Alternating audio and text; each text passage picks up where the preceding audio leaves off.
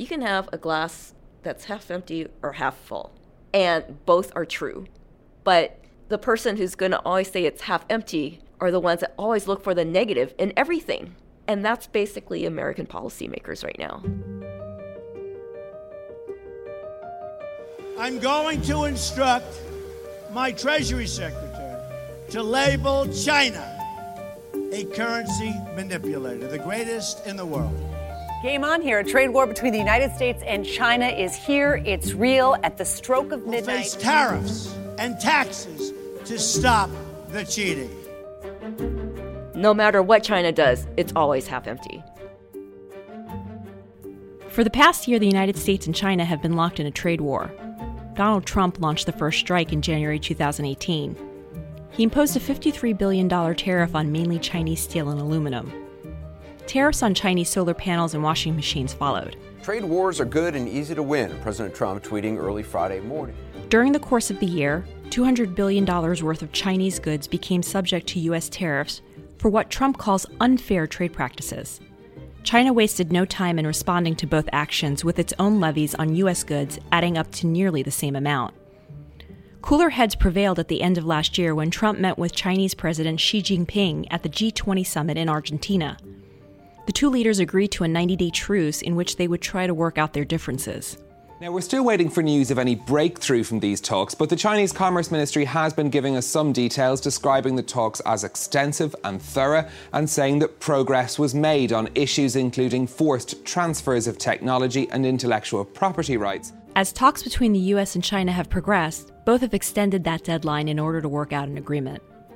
What is at the heart of this dispute? And what does victory look like for both sides? Ann Lee joins me today to answer those questions. Hi. How are you? Ann Lee is a professor of economics at New York University and a former investment banker in high-yield bonds and technology stocks. She is the author of the books What the U.S. Can Learn from China and Will China's Economy Collapse? Ann, can you put the U.S.-China trade dispute into context? Why tariffs and why now? Well, let's look at the whole U.S.-China relationship. It was originally started because the U.S. wanted a counter to the Soviet Union. And so it was always one where the U.S. was just looking after its own interests. And it thought that by using China as a way to counter the Soviet Union, it could break down the Soviet Union, which in some ways it worked really well, because that's what happened. So since then, the U.S. basically has put it on the back burner in terms of what its intentions are with China, because other foreign policy issues came to the forefront, namely the Middle East. But I would say with the Trump administration, since Trump spent a lot of time in parts of the country that got hurt by U.S. companies moving their manufacturing offshore, he basically got elected on the promise that he was going to make America great by bringing back manufacturing to those parts of the country that suffered the most. And so it was largely on economic grounds and promising, economic benefits to these people. Basically, what was ignored was all the benefits that the U.S. did get out of the relationship with China over the last 40 years, namely record stock markets and record profits by U.S. companies,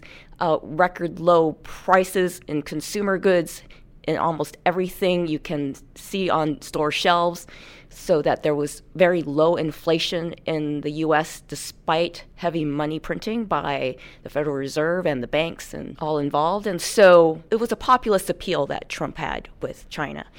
And so he wanted to show that he was doing something for them. Imposing tariffs was his way of showing that he was a deal man, an action man. When in reality, tariffs really don't make sense, right? Because it doesn't bring back the manufacturing jobs. What it does, it actually hurts U.S. companies that have outsourced their operations over there. If this continues, it clearly would harm the U.S. economy a great deal. What has not been discussed in the U.S. media really is that it's not just an economic issue. You actually had a group in Washington that was already feeling a desire to hit back on China, and this has been growing over the years, and it started in past administrations, because they basically were fearing that another country could eclipse the U.S. in power, whether it's economic, political, strategic, etc. And they saw an opening here with Trump to latch on to this anti-China rhetoric in order to force their agenda, which is actually more security-oriented and less about economic opportunity. In the final analysis, whether we get this trade deal or not, I do think that tensions will continue to ratchet up, and I do feel that there will be a continual decoupling between the two economies. But is this really about the United States and China? Because the things that Trump has pointed out and is accusing China of in terms of unfair trade practices, you mentioned espionage.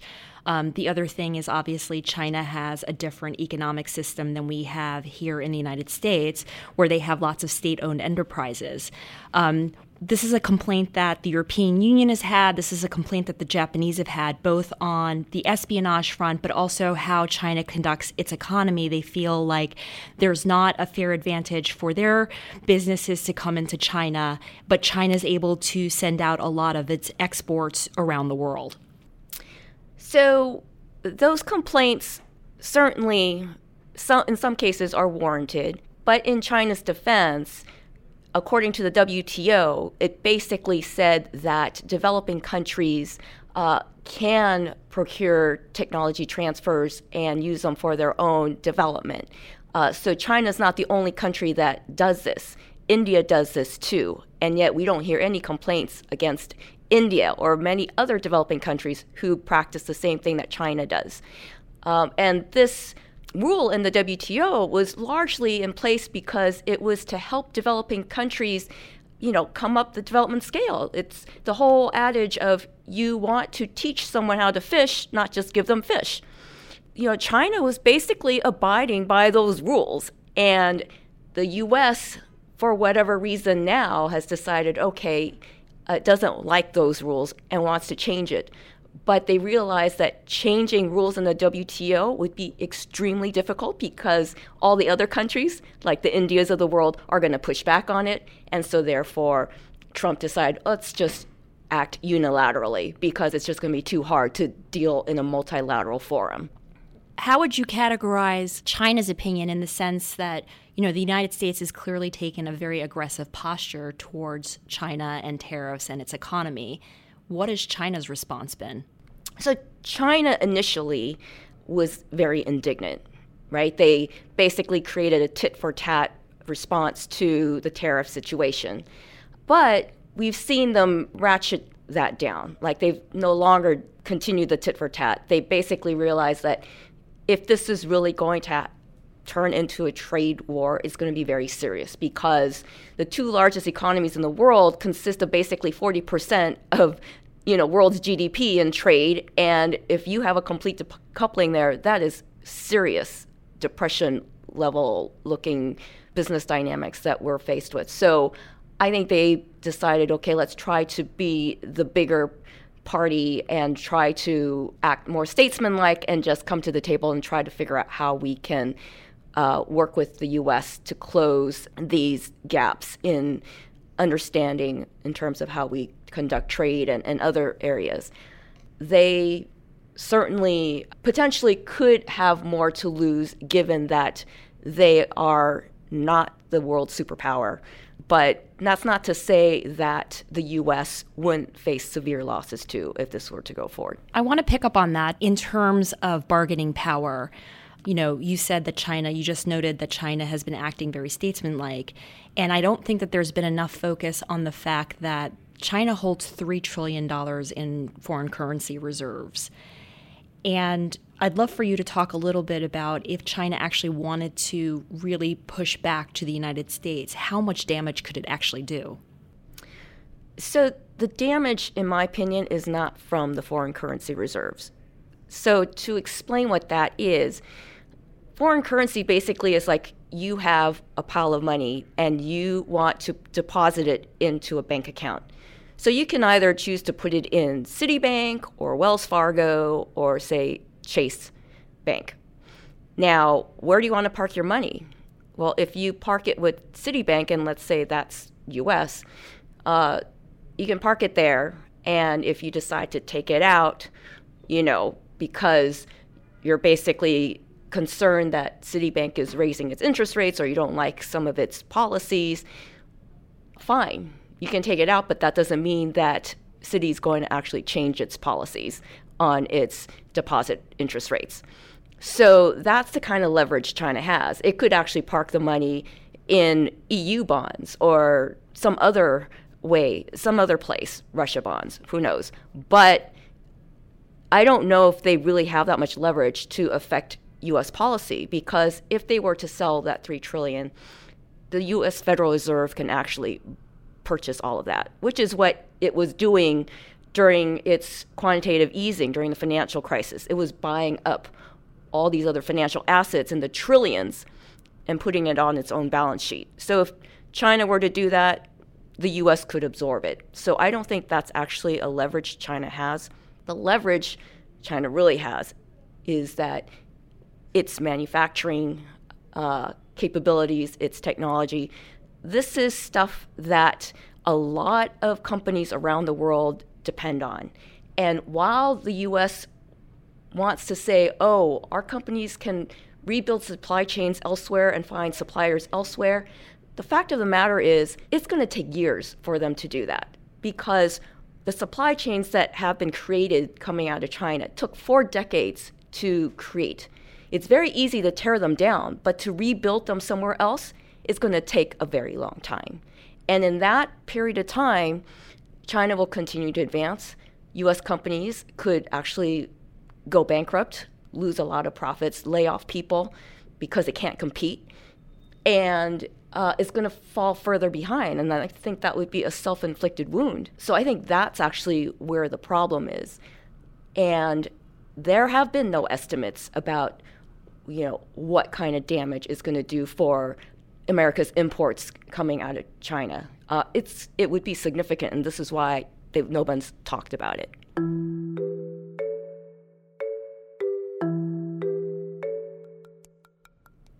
People are not talking about the fact that the U.S. would be severely damaged because perhaps they're worried that there would be too much pushback from the American community. I think that a lot of people are hopeful that there will be a deal and that things would be business as usual. Clearly, the stock markets have indicated that.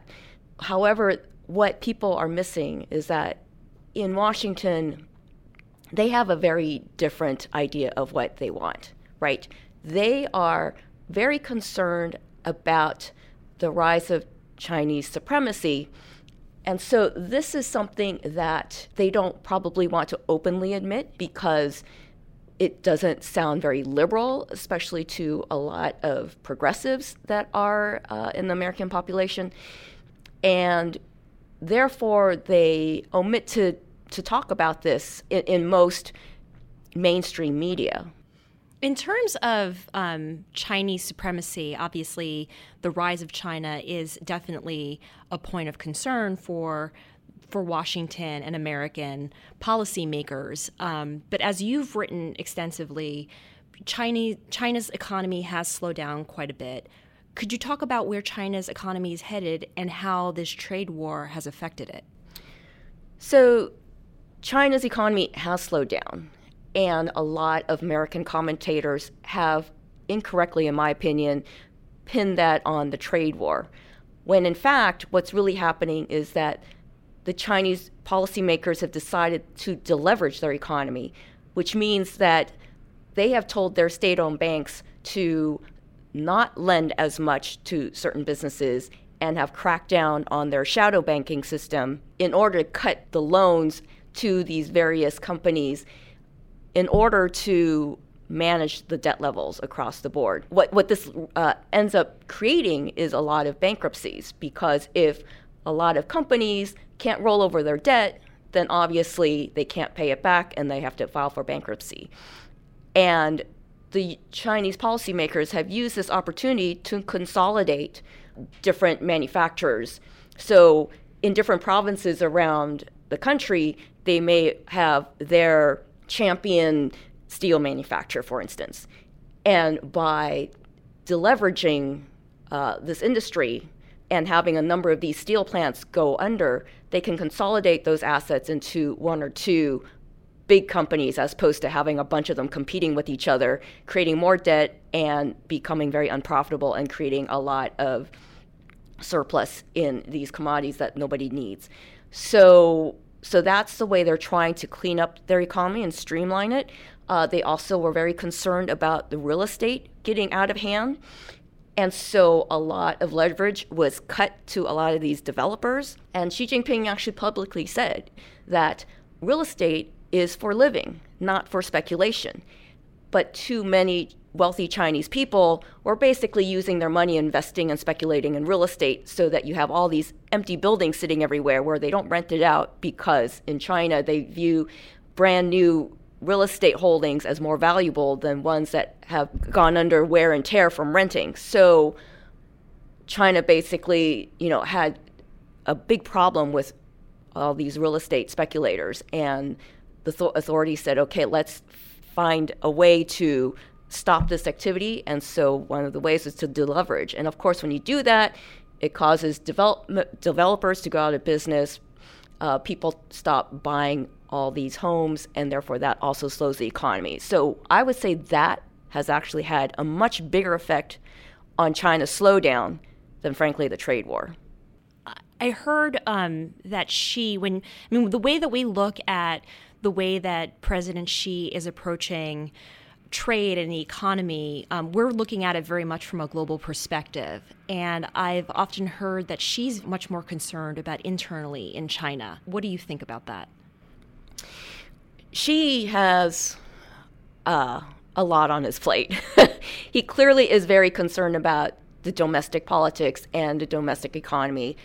And I do believe that's actually in the forefront. But he is not so oblivious to what's going on internationally. And so he clearly, I'm sure, is putting U.S. trade relations on the top of his agenda as well. So he, I think, is basically treading, on a very tight rope, trying to balance all the different interests and demands on his time. But he has one thing going for him, is that he has consolidated a lot of power under him domestically so that he probably can rely more on his other policymakers and leadership to focus on domestic issues while he tries to, I guess, calm the waters internationally. China is ripping us off. You know who's getting the oil? China. What China's doing to us is horrible. When Trump visited China in April of 2017, President Xi really rolled out the red carpet, literally. He called it a state-plus visit, where no U.S. president had been feted in the way that Donald Trump was. Much of that was to win Donald Trump over in anticipation of how he would deal with China on trade and its economy. Did Xi get Trump wrong? I think that Xi and the entire Politburo got Trump wrong, because what they got wrong was that Trump is not the only one that makes foreign policy decisions. They basically forgot that Washington establishment makes policy decisions in foreign policy, and they probably did not see that coming. They put all their eggs in one basket, when in fact you have so many neoconservative think tanks in Washington that have been crafting foreign policy long before Trump got into power, and they're basically using Trump as a way to enable their policies at this point. These are the people that China has forgotten and forgot to deal with to their own peril. And so now you have this tension out in the open simply because they did not know how to deal with this faction of American politics. In terms of how the U.S.-China trade negotiations end?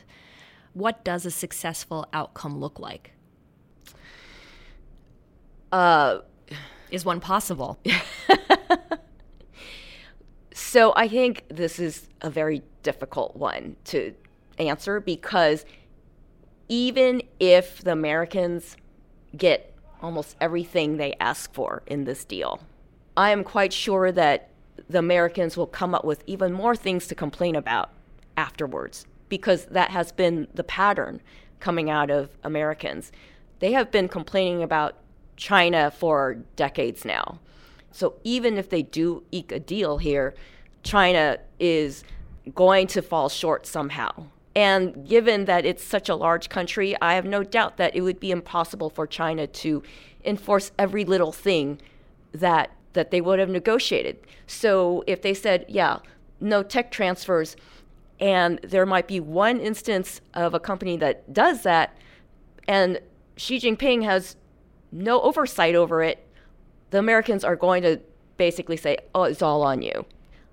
Because I said from the very beginning, this is not about complaining or rectifying economic policies or trade policies that they found needed to change. It's really more about the actual nature of the relationship. They don't want China to become more powerful economically, and therefore they think that translates into political power. And so really, it's more about a reflection of the U.S. way of seeing the world, because the U.S. way of seeing the world is very binary. It's like, it's either we're on top or else we're going to be losers. Very zero-sum. Exactly. So unless the American policymakers can actually redefine what it means to remain a superpower, which in my mind means sharing power with rising powers like China and India and other countries to achieve global goals such as climate change issues and other transnational goals that the U.S. cannot do by itself, then we will never find any solutions. And so I think this is where the Americans have to be very honest with themselves about, what is really realistic, what is really in the American interest as well as the global interest, and not make it this narrow zero-sum, who's number one and who's not. And as we wrap up, we like to ask all of our guests this question: what gives you hope? What gives me hope is that there are a number of very smart, bright people here in America who also understand the complexity and the nature of what has gone wrong in American politics. And we're seeing that from progressive voices that have been elected into Congress. We're seeing it from some of the people who have tossed their hats to become presidential candidates, even folks who are not necessarily politically active that way, but are academics like myself and journalists who will raise these issues. I think this is where there is hope for change and pushback on the current trajectory that we're going down. We need to figure out a better way to work with China, a relationship that can continue to flourish, because as much as we've enjoyed superpower status since World War II, the world is much more complex now.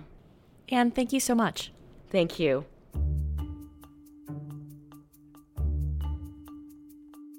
That was Anne Lee, professor of economics at New York University and author of Will China's Economy Collapse? And What the U.S. Can Learn from China.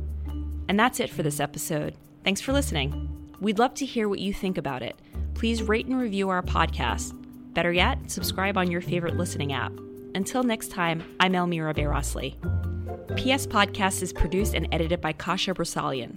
Special thanks to Project Syndicate editors Jonathan Stein and Rachel Donna.